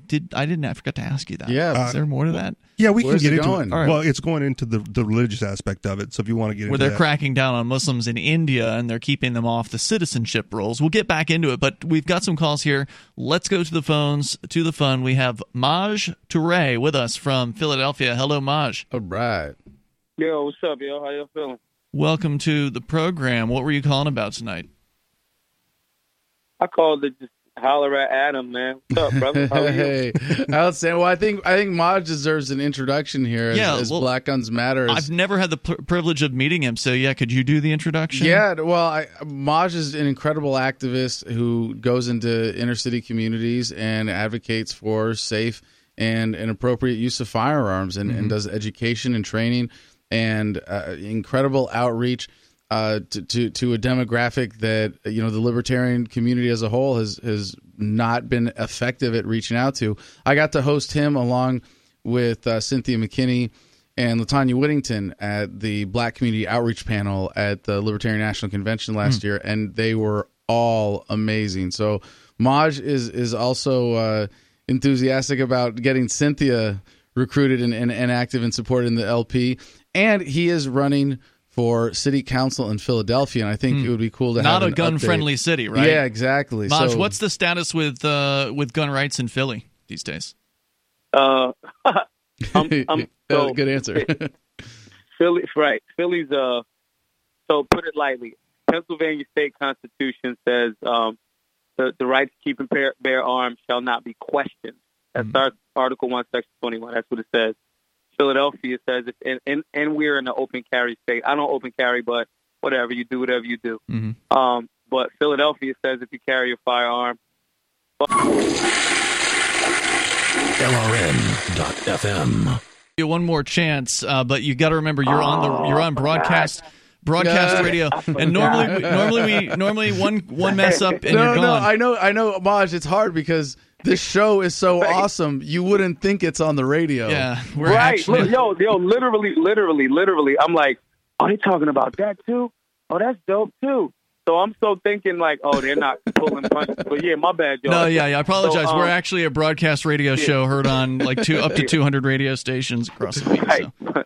So basically, Philadelphia has we're going to create statutes that violate Pennsylvania state constitution. So that's in essence where we at with things in regards to. And when you say we, you don't mean you. You mean the Philadelphia City Council. They're the ones that are doing this, right? City Council, but I try not to separate myself because we as a society, our society, our quirks, our idiosyncrasies, our lack of knowledge, our lack of will to apply the knowledge, it festers. I mean, the politicians can only do what we allow them. And so we've gotten to this point, and I'm here, I'm a citizen here, and so, but I'm definitely not pushing those policies. That's one of the major reasons why it's very important for me to, for this run for city council, because of the fact that we got to have those voices that aren't going to turn on freedom and liberty, have those voices in that peer group, as well as outside. So, I'm going to push for, a lot of things need to get repealed on my watch, and that's really one of the goals. But yeah, our city's very anti-gun because they're very, very unconstitutional in regards to respecting the constructs that predate, somebody's will to just want to change them. But it's all good. Once, like Adam was saying, once we get urban America on board, especially in places like Philadelphia, once we get them on board, we can right the ship a bit, Well, tell me something about your history, Maj. I mean, where were you born in Philly? Were you always freedom friendly, or was there certain, life changes or events that happened to you to kind of lead you in this direction? How'd that happen for you? So yeah, I'm born and raised in Philly. I'm a reformed scumbag. I'm a dude that was doing everything like wrong. And it's like at a certain point, you start to see the ground shrinking under your feet. And it's like, look, you gotta like be more responsible, dude. You gotta so run back a bit. When I was in high school, I used to get blasted and like take tours of like City Hall and take tours of like the Masonic Temple and all the Constitution Hall. Just take these tours. Back in the day, a lot of them used to be free. And I would go to these places and I'm like, yo, this is like our city. And you know how when you live in a city, you tend to not be touristy, but I would be touristy in that regard. And Philadelphia has such a rich history in that regard. And so I had that information in my head. You had the Thomas Jefferson, you have the Independence Hall is up the street from like my high school. And so you have all of this stuff, and then the juxtaposition is you go back to the hood, which is like grimy, and nobody else goes there. The thing that you recognize is nobody from the community recognizes how much they are patriots. Like redcoats running in your house is the police. You know what I'm saying? Running in your house without not respecting your Fourth Amendment rights. And so when you start studying that, or even going on them tours, for me it was like, yo, this is not right. And so I would match those ideologies with other people that I would study ideologies. I can see why Malcolm X is a freedom fighter. I can see why Patrick Henry's a freedom fighter. And then, I was a movie buff. I sold a ton of movies like DVDs. So then movies are stories, and you start to, connect those dots that either maybe they don't connect, but you're making them connect, or they do connect and someone's not, helping you connect those dots. So for me, it was all of those things. And then fast forward a bit to start Black Guns Matter. I would travel around with my own music, and I would go to these big major cities anyway. So I would develop relationships with guys and women that were like friends at a certain point, and I would go back 6 months later. Yo, what happened to Kurt? Yo, he caught a gun charge. Oh man, who'd he shoot? Oh, he didn't shoot anybody. He just had the gun. Right. You know what I'm saying? And so you go to 5 cities and it's the same thing. It's like, yo, this is an organized phenomenon. This ain't an accident. You know what I'm saying? And so a lot of those dudes would just be like, they just didn't know what to do. So they bought the gun lawfully, had it on them, and they were in a city. Oh, you got to have a license to carry it. And you don't know. Nobody goes into this. Nobody goes when you travel somewhere and checks the laws first. Right? Oh, I need to read. I need to bone up on my Baltimore. What's illegal here? Right. Did you have a question? I sort of did, because he mentioned the guns, but he also said in Pennsylvania the amendment said the right shall not be questioned. And I never got. I would like a distinction on what that exactly means versus shall not be infringed. It means if you are our state constitution, each state. I mean, you guys know this. I'm just saying it for some people, just for backdrop. Y'all know this. States are their own individual sovereign spots. Like, the individual is his own republic per se, but the states is his own thing. So our state was like, your right as a citizen of Pennsylvania, I'm paraphrasing, that right to keep and bear arms shall not be questioned. There's no question.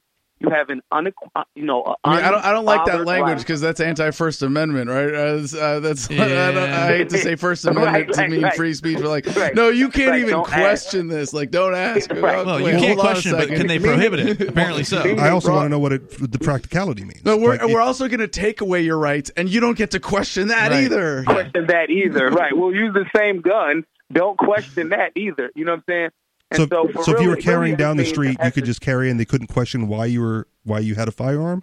Is that the idea? I don't know what the idea is. Was like that. America was like that a lot before. Sure. A lot more before emancipation of melanated beings in America. Mm-hmm. All of America at a certain point was a constitutional carry country.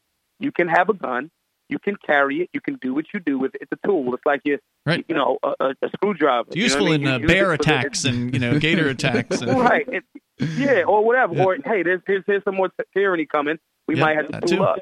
It's the same concept. And so, and that was a part of that. And then so over time, we got silly. Our level of we've allowed ourselves to be manipulated. And sometimes it's not even as other people, Adam, will fight against that. Hey, can we get Maj for another statement? Do you want to hang on, Philly? Maj? Yeah, talk about his race. Can you stick with us here? Right. Maj Toure is with us here from Black Guns Matter. I see his website on his Twitter is officialblackgunsmatter.com. I believe that is we'll confirm that with him here in a moment. And we got more on the way. If you've got a question, you're welcome to call into the toll-free number, 855-450-FREE, like freedom. This is Free Talk Live.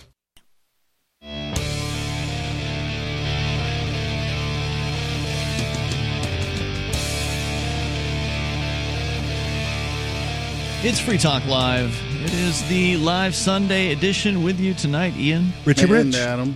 And yes, indeed. We're going to continue. Maj Toure is still on the line with us. He's calling from Philly. But I also want to make sure you know about My Magic Mud. It's black tooth powder made of charcoalized coconut shells and bentonite clay. It's a completely natural product. You can swallow it if you want to.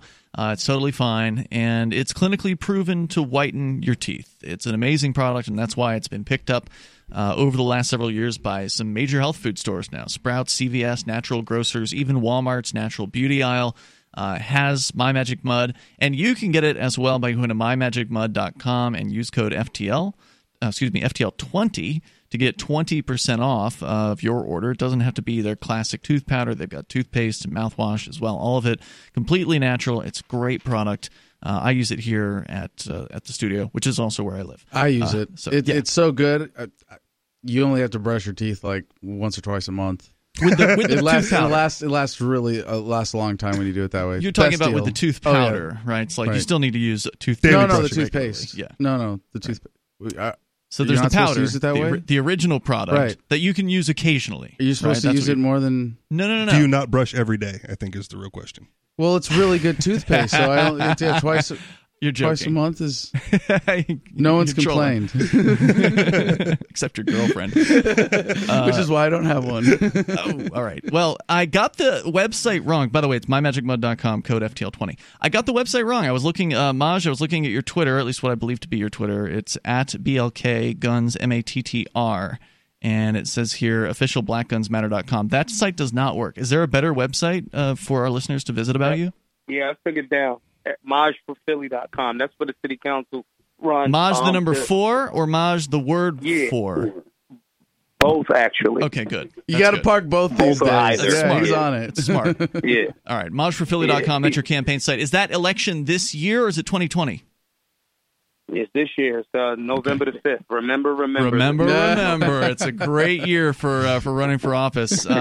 We've got a guy running for mayor here in Keene. He changed his name legally to Nobody. He's one of our co-hosts on Free Talk Live. So voters in nobody New will Hampshire. solve all of King's problems. We'll actually have a chance to vote for nobody. So, Adam, did you have a question about the campaign for Maj? Well, yeah, I think Maj, I'd like you to give whatever background on your campaign in terms of the timing and the demographics is appropriate to answer this question. But what I would like you to answer is the gun issue really what's reaching your constituents there? And if not, who are the constituents and what are the key issues? Where's your angle? And as a libertarian, I think you're running in a nonpartisan race, so you don't have to lead with that. But what's connecting with your base in this race? The irony is both Philly's 80% Democrat. 80. It's an overwhelming majority. The beauty of the thing is we're at a time right now where the hood has always understood liberty once presented to them. You know what I'm saying? So, for example, the thing right now everybody's talking about is these red flag violations, because that's what they are. They're not laws. They're violations. This is where the government can just make an accusation against somebody of, like, say, domestic violence and just take all their guns. Yep. Yep. And so, as a person who has had, I fought a false rape charge, and it was exonerated. You know what I'm saying? And so, things of that nature for the hood, I've shared my experiences, and dudes in the hood have horror stories. They're like, "Yo," and this has historically happened. So when we say in that demographic, this is the reason why you don't want one of these red flag laws. And they go, oh, bet, it's easy. Because they understood, look, I just want to be left alone. I'm going to leave everybody else alone. You know what I mean? People should leave me alone, respectfully. Not out of, fear or like, I don't like you. So when you translate that message from a person that already is from the demographic, that languaging, the hood is libertarian. They are. Absolutely.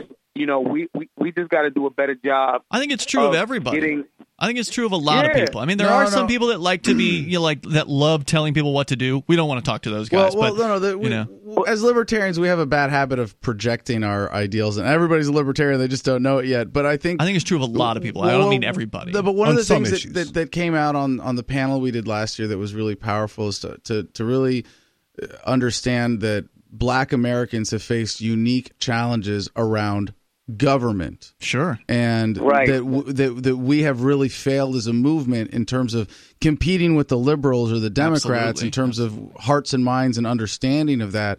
And it's the biggest opportunity for growth for the freedom movement to connect Black America to, hey, the reason you have suffered this unique way in America is because of government. Because of the state, yeah, for sure. Right. And explaining that it's not even a sell. It's a conversation. And then, my demographic goes like, word. Now, what was they called? Libertarians? You almost look into that. You know what I'm saying? And so the rank and file, we are a very liberal city, but that's out of tradition and fear. You know what I'm saying? And so because of that, the principles, I mean, we the working class people that have that understanding, I think that the Republican Party was doing a good job with that whole like Brexit thing. But then even then it's like, yeah, but nah, I'm still not touching certain points. My demographic is like, nah, I'm still not feeling certain things. But when you give them that conversation of freedom and liberty, it's there all day. So rank and file wise, the hood, they love this conversation. I got dudes from the hood coming down to the national convention, and they like, yo. And as they're finding out more and more, again, it just harkens back to, like I said earlier, it's almost like I'm walking my hood through those tours that I was taking back in the day. Mm-hmm. You know what I'm saying? It's almost like I'm taking them through, this is what this says on this paper. I know that there was contradictions, and the contradictions are clear. Yep. I think what's resonating is the fact that I'm just saying, like, a lot of these dudes were saying freedom. Oh, but yeah, we're going to own people. You know what I'm saying? And because I'm not afraid to expose that contradiction, but still go, yeah, but this construct is still legit. This actual, there were some good ideas. There's some ideas in there, and then contrasting that with, this dude was like, freedom. My name's Thomas Jefferson. I wrote the Declaration of Independence, but my man, Thomas Paine was like, nah, bro, like you own people. I'm not doing that. Like, sorry. T. Paine was just like, no, thank you. And showcasing that demographic, it's the same thing. It's like, I'm literally watching, like I did, go through like, yo, William Penn did that. Like, yo, they wrote this town based on what principles? I can see those wheels turning. And, you know, it's been tremendously eye-opening. Now the key is, how can we turn them into, we got to get them, this is what I fear, and it's a real fear. I fear that we get them turned on to this liberty concept, and then there's the few scragglers of the Libertarian Party, or not even in the party really, that may not be as inclusive, or it's kind of like we so kind of used to like having these philosophical debates that now when you run into people that don't have, you know, green people, you got to be more inviting. We have to act more like normal people, unless like INTJ white nerdy males spamming for Ron Paul from our parents' basements. Maj, we'll work on it. But hey, I want to get this last plug in. Maj, your race is one of the few that it's really worth libertarians all over the country getting behind. So you're doing this outreach. Please donate. MajForPhilly.com. MajForPhilly.com. Hey, Maj, feel free to call in anytime with campaign updates, interesting things that happen. We'd love to hear from you. I really appreciate your time tonight. Thanks for joining us. Absolutely. Thank you. Some of you asked, and now we've delivered. LRN.FM's live Keene, New Hampshire studio shows are now streamed in HD on Twitch. Visit our channel at twitch.lrn.fm and give it a follow. If you have Amazon Prime, you get one free subscription on Twitch. If you use it on our channel, Twitch will give LRN.FM a monthly piece of your Prime subscription cost. So please watch, follow, share, and subscribe to twitch.lrn.fm. That's twitch.lrn.fm. This is Free Talk Live, and you can bring us what you want. The toll-free number here, 855-450-FREE like freedom. That's 855-450-3733. And with you tonight, you've got Ian, Richie Rich, and Adam. Don't forget to check out more of Richie Rich on his website and podcast, The Anarchist Experience. AnarchistExperience.com. What's the latest over there? So there was an extended article this week that I went through because we couldn't get together on a time. Solo episode? Solo episode, okay. But basically the difference between freedom and liberty kind of through history. The difference? The difference. Okay, that does sound like an interesting discussion because some people would say there is no difference. Right, and I have used them interchangeably in the past as well. And, have you changed your mind about that? Is there... I see the point. I see the point. So basically, freedom is an internal phenomenon. Like, I have the mental freedom regardless of my external situation. And liberty is external. Liberty is external. Okay, that's interesting. I could see that too. Right. For sure. So we're going to continue here with more of your calls and thoughts. Check him out at anarchistexperience.com as we go back to the phones. To the fun, Jason is in Nebraska watching us on YouTube. Go ahead, Jason. Hey, thanks for taking my call. Yes, sir. I just wanted to share a little bit of information that I heard on the news a while ago here in Lincoln, Nebraska. I guess we're going to get a new facility. I don't know if it's going to be a Google or an Amazon building, but I guess they're going to build one not too far away from here in Lincoln. So I just wanted to share that. Also, I got a little story. I don't know if I can share it. Is that meaningful to you in some way that there's going to be a new facility there? Like, I mean, new businesses open all the time, right? Like, what? Yeah. I mean, it just seems kind of. Well, I mean, they had Verizon come out here, a call center, and that kind of failed. And I'm just wondering if this is one of those things where Google or Amazon might fail too. I mean, they still got the call center sitting out here. I don't think anyone's rented it out or. Do you know what kind of facility they're putting up? The news was very vague about it. In fact, they didn't say whether it was Amazon or Google. I think. What are you smiling about over there, Adam Kokesh? I think I know the significance of Amazon or Google putting up a massive facility in somewhere Nebraska, and it's the same reason we have military bases in every single congressional district. Go on.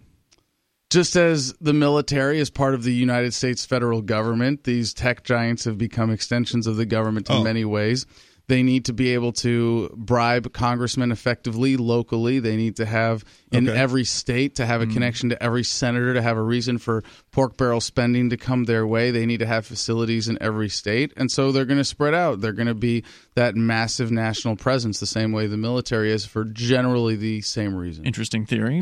So Nebraska then is strategically important because it's kind of the central the central location for the continent. Well, it's not a theory, Ian. It's just a narrative that possibly explains what we're actually seeing, where you see like New York, there was the big debate about Amazon setting up a facility there and getting tens of millions of dollars in tax subsidies or something ridiculous like that. Right. They're kind of shopping around. They're looking for the best deals, but they also know that they can influence politics nationally if they can buy congressmen and senators at the state level. Jason, what else did you want to share? Go ahead. Oh, well, I just a brief mention. I was at work, and I was around a bunch of cubicles and desks and stuff, and there was a lot of Amazon speakers or whatever, the Alexa thing you can talk into or whatever. And I was just having a conversation with my coworker, with some downtime, and like a couple days later, they moved all the speakers and stuff. It was not necessarily an inappropriate conversation, but there were some things in there that were said that were kind of a little bit off. I wonder if that popped up on their computer the next day or something. I don't know what kind of Jason, thanks for the call tonight. I don't know what kind of access the user has to their own Amazon files. Do they let you review your own, recordings, everything that thing has sucked in over however long it's been sitting on your shelf or your coffee table or whatever? I don't know. I've never had one. I don't want one. I think the most recent thing is they allow you to delete your data from the Amazon. Like all at once? Delete all my data, or they let you go through it? Yeah, except for this copy that we saved over here on this other server that we mentioned in which, fine by the print. way, they have tons of storage. Other servers. Amazon sells long-term storage for dirt cheap for like next to nothing. You could store terabytes of data in there for like pennies per month, basically. AWS service. Yeah, they've got cold storage, they've got hot storage, and it costs next to nothing. So it would be trivial for them to copy all of that data. Let's go to G.I. Mary Jane calling us from Colorado. G.I. Mary Jane, you're on Free Talk Live. Hoorah. How you guys doing? Good. What's on your mind? The drug wars. The drug wars are always on my mind. Yeah, tell me about it. So that's what I'm calling to talk about. I mean, there's one person every 50 seconds getting arrested for nonviolent drug possession. There's a war going on in the street. There's not one person in this country that can say they're unaffected by this. Well, I have drugs on my mind, so I don't have to think about the drug war as much. That's right. Exactly. If you're using the right drugs, it doesn't bother you so much. But I mean, our brothers and sisters are being put in jail. Veterans are being kicked out of their homes. Families are being separated. I mean, I can't tell you how many cases there are in the custody courts for people's medicinal cannabis status is being used against them. Well, even there in Colorado, G.I. Mary Jane, we covered recently, the drug war even against cannabis still continues to this day because of people who are growing without government permission slips. They don't have the papers in order, and so they get their doors kicked in and arrested and prosecuted for it still in Colorado. Although if you're going to mention Colorado, we got to give props to Kevin Matthews and everybody who helped get psilocybin decriminalized in Denver County. Yeah. That, I mean, if you think of the legalization of cannabis as pulling off this protective layer of the dam, now there's a giant hole in it that we just poked. And here I'll say I'll take credit as a fellow activist with Kevin, great Army veteran there, who made this happen. Yeah, the sky did not fall in Denver, and psilocybin is decriminalized. Right, that's amazing. So keep going. No, What's and next? it is cannabis opened up that. There's a war on nature. It's not just drugs. There's a war. There was just a story where 300 people were arrested and dozens of pharmacies were shut down because they were peddling heroin out of the pharmacies. I mean, these are regular pharmacies, not dispensaries. But the funny thing is they didn't bang down their doors with guns. It was treated completely differently than a cannabis arrest would. And we're talking about heroin. I mean, these people, it was like a knock on the door. Could you please put your hands behind your back? So even the improportionate way that things are being handled, what's the kid's name? Alante McDowell. Some kid was just tased and choked for being in possession of cannabis. I think he had like 12 grams on him. Little black where kid. Was this? 5'2" in Illinois, where it's been decriminalized, and he had a little bit over that 10-gram limit. Oh wow! And crazy. He was. There's still an investigation going on, but from what I read a few hours ago, the officer stopped him, an illegal stop, and told him that he said, he pressured him to getting out of the car. It's really what it comes down to with a lot of these cannabis arrests is people don't know their rights. They don't. Adam, I listened to your audiobook, Freedom, a year or two ago when it came out, and it opened my eyes. I'm the daughter of a Baltimore City police officer. I just moved to Colorado not too many months ago, and yeah. Well, Does he have a copy of the book? Yeah, well, he's no longer with us, unfortunately. He chemotherapy took him out before the cancer could, and he was willing to try cannabis, but in Maryland, the dispensaries weren't open, and he didn't want to. He was an officer, so he didn't want to break any laws. Sad. Sad story. That's the mentality right to the very end, apparently. There's a lot of people that have that mentality. A lot of older folks, especially. Yeah. I can't do it because even though it could save my life, I won't do it because it's illegal where I happen to be. Right. I'm dying, but I don't want to go to jail. That makes me want to look at the bright side of this whole thing. Cops being good at following orders when you say, all right, you're not going to enforce cannabis law anymore. There is no law there for you to, okay. And by and large, in states you haven't even had a massive federal pushback. A lot of people, when we started seeing state legalization, were afraid of federal pushback. And there has been, but it's been really insignificant compared to the size of the market. And in terms of cops, these fringe cases where they can go, well, you had 10.1 grams, so we're going to...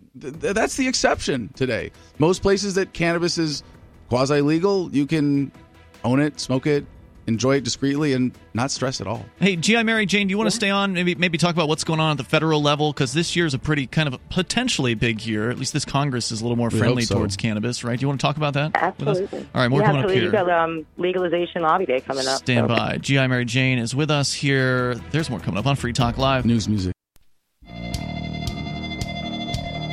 Free Talk Live. You may take control of the airwaves. Even in these remaining moments, we might have enough time for you. If you jump in now, our toll-free number is 855-450. Free like freedom. That's 855-450-3733. We have the Discord call-in line rooms over at discord.lrn.fm. In fact, G.I. Mary Jane is not on our Discord server. There's a guy on the Discord who's like begging G.I. Mary Jane, says, please get her to join the Discord. He claims to know you. I don't know what that means though. So anyway, with you tonight, by the way, it's Ian, Richie Rich, and Adam. I've not actually. It's my first time hearing about you, G.I. Mary Jane. I love a good cannabis activist, somebody who's against the entire war on drugs. Really happy to hear about that.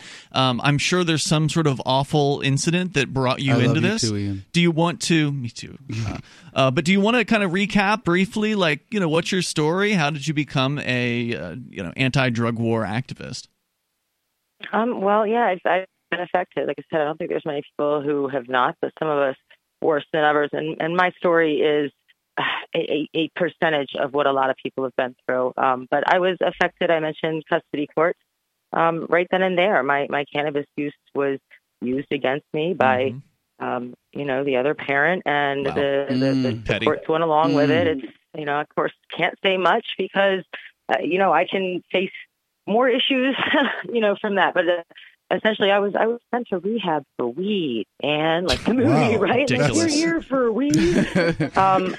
I was told, yeah, exactly. I was told that if I didn't stop using my legal medical cannabis, exactly, that's insane. And that's the whole point. They said stop using your weed, which again, it was legal in Maryland, and I had not a prescription, but a doctor's note. Stop or we're going to take your kid. And of course, because it's not addictive, I put it up like any scared mother would. And it took nothing. But then they sent me to, the substance abuse facility. And these people put me on 7 different pills.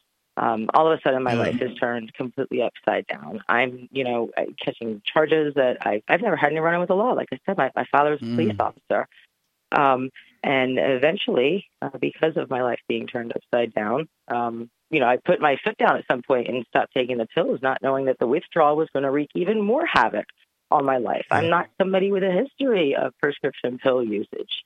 I've always found my relief in nature, and I've just done my thing quietly. So that's what started everything. I got linked up with Maryland NORML.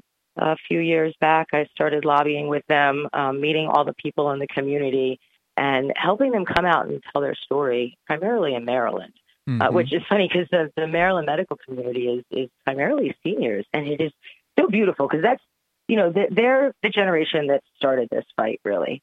And I'm so happy that they're alive to see it come to fruition. But there's still some of them that are in jail serving a life sentence.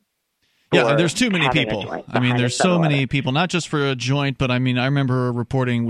I'm originally from Florida, and back in those days, they were putting people in wheelchairs into prison for 20, 36-year terms for having some sort of pill, some kind of prescription pill without a prescription. And the war on drugs is one of the most insane things. It's definitely the issue that brought me to libertarianism.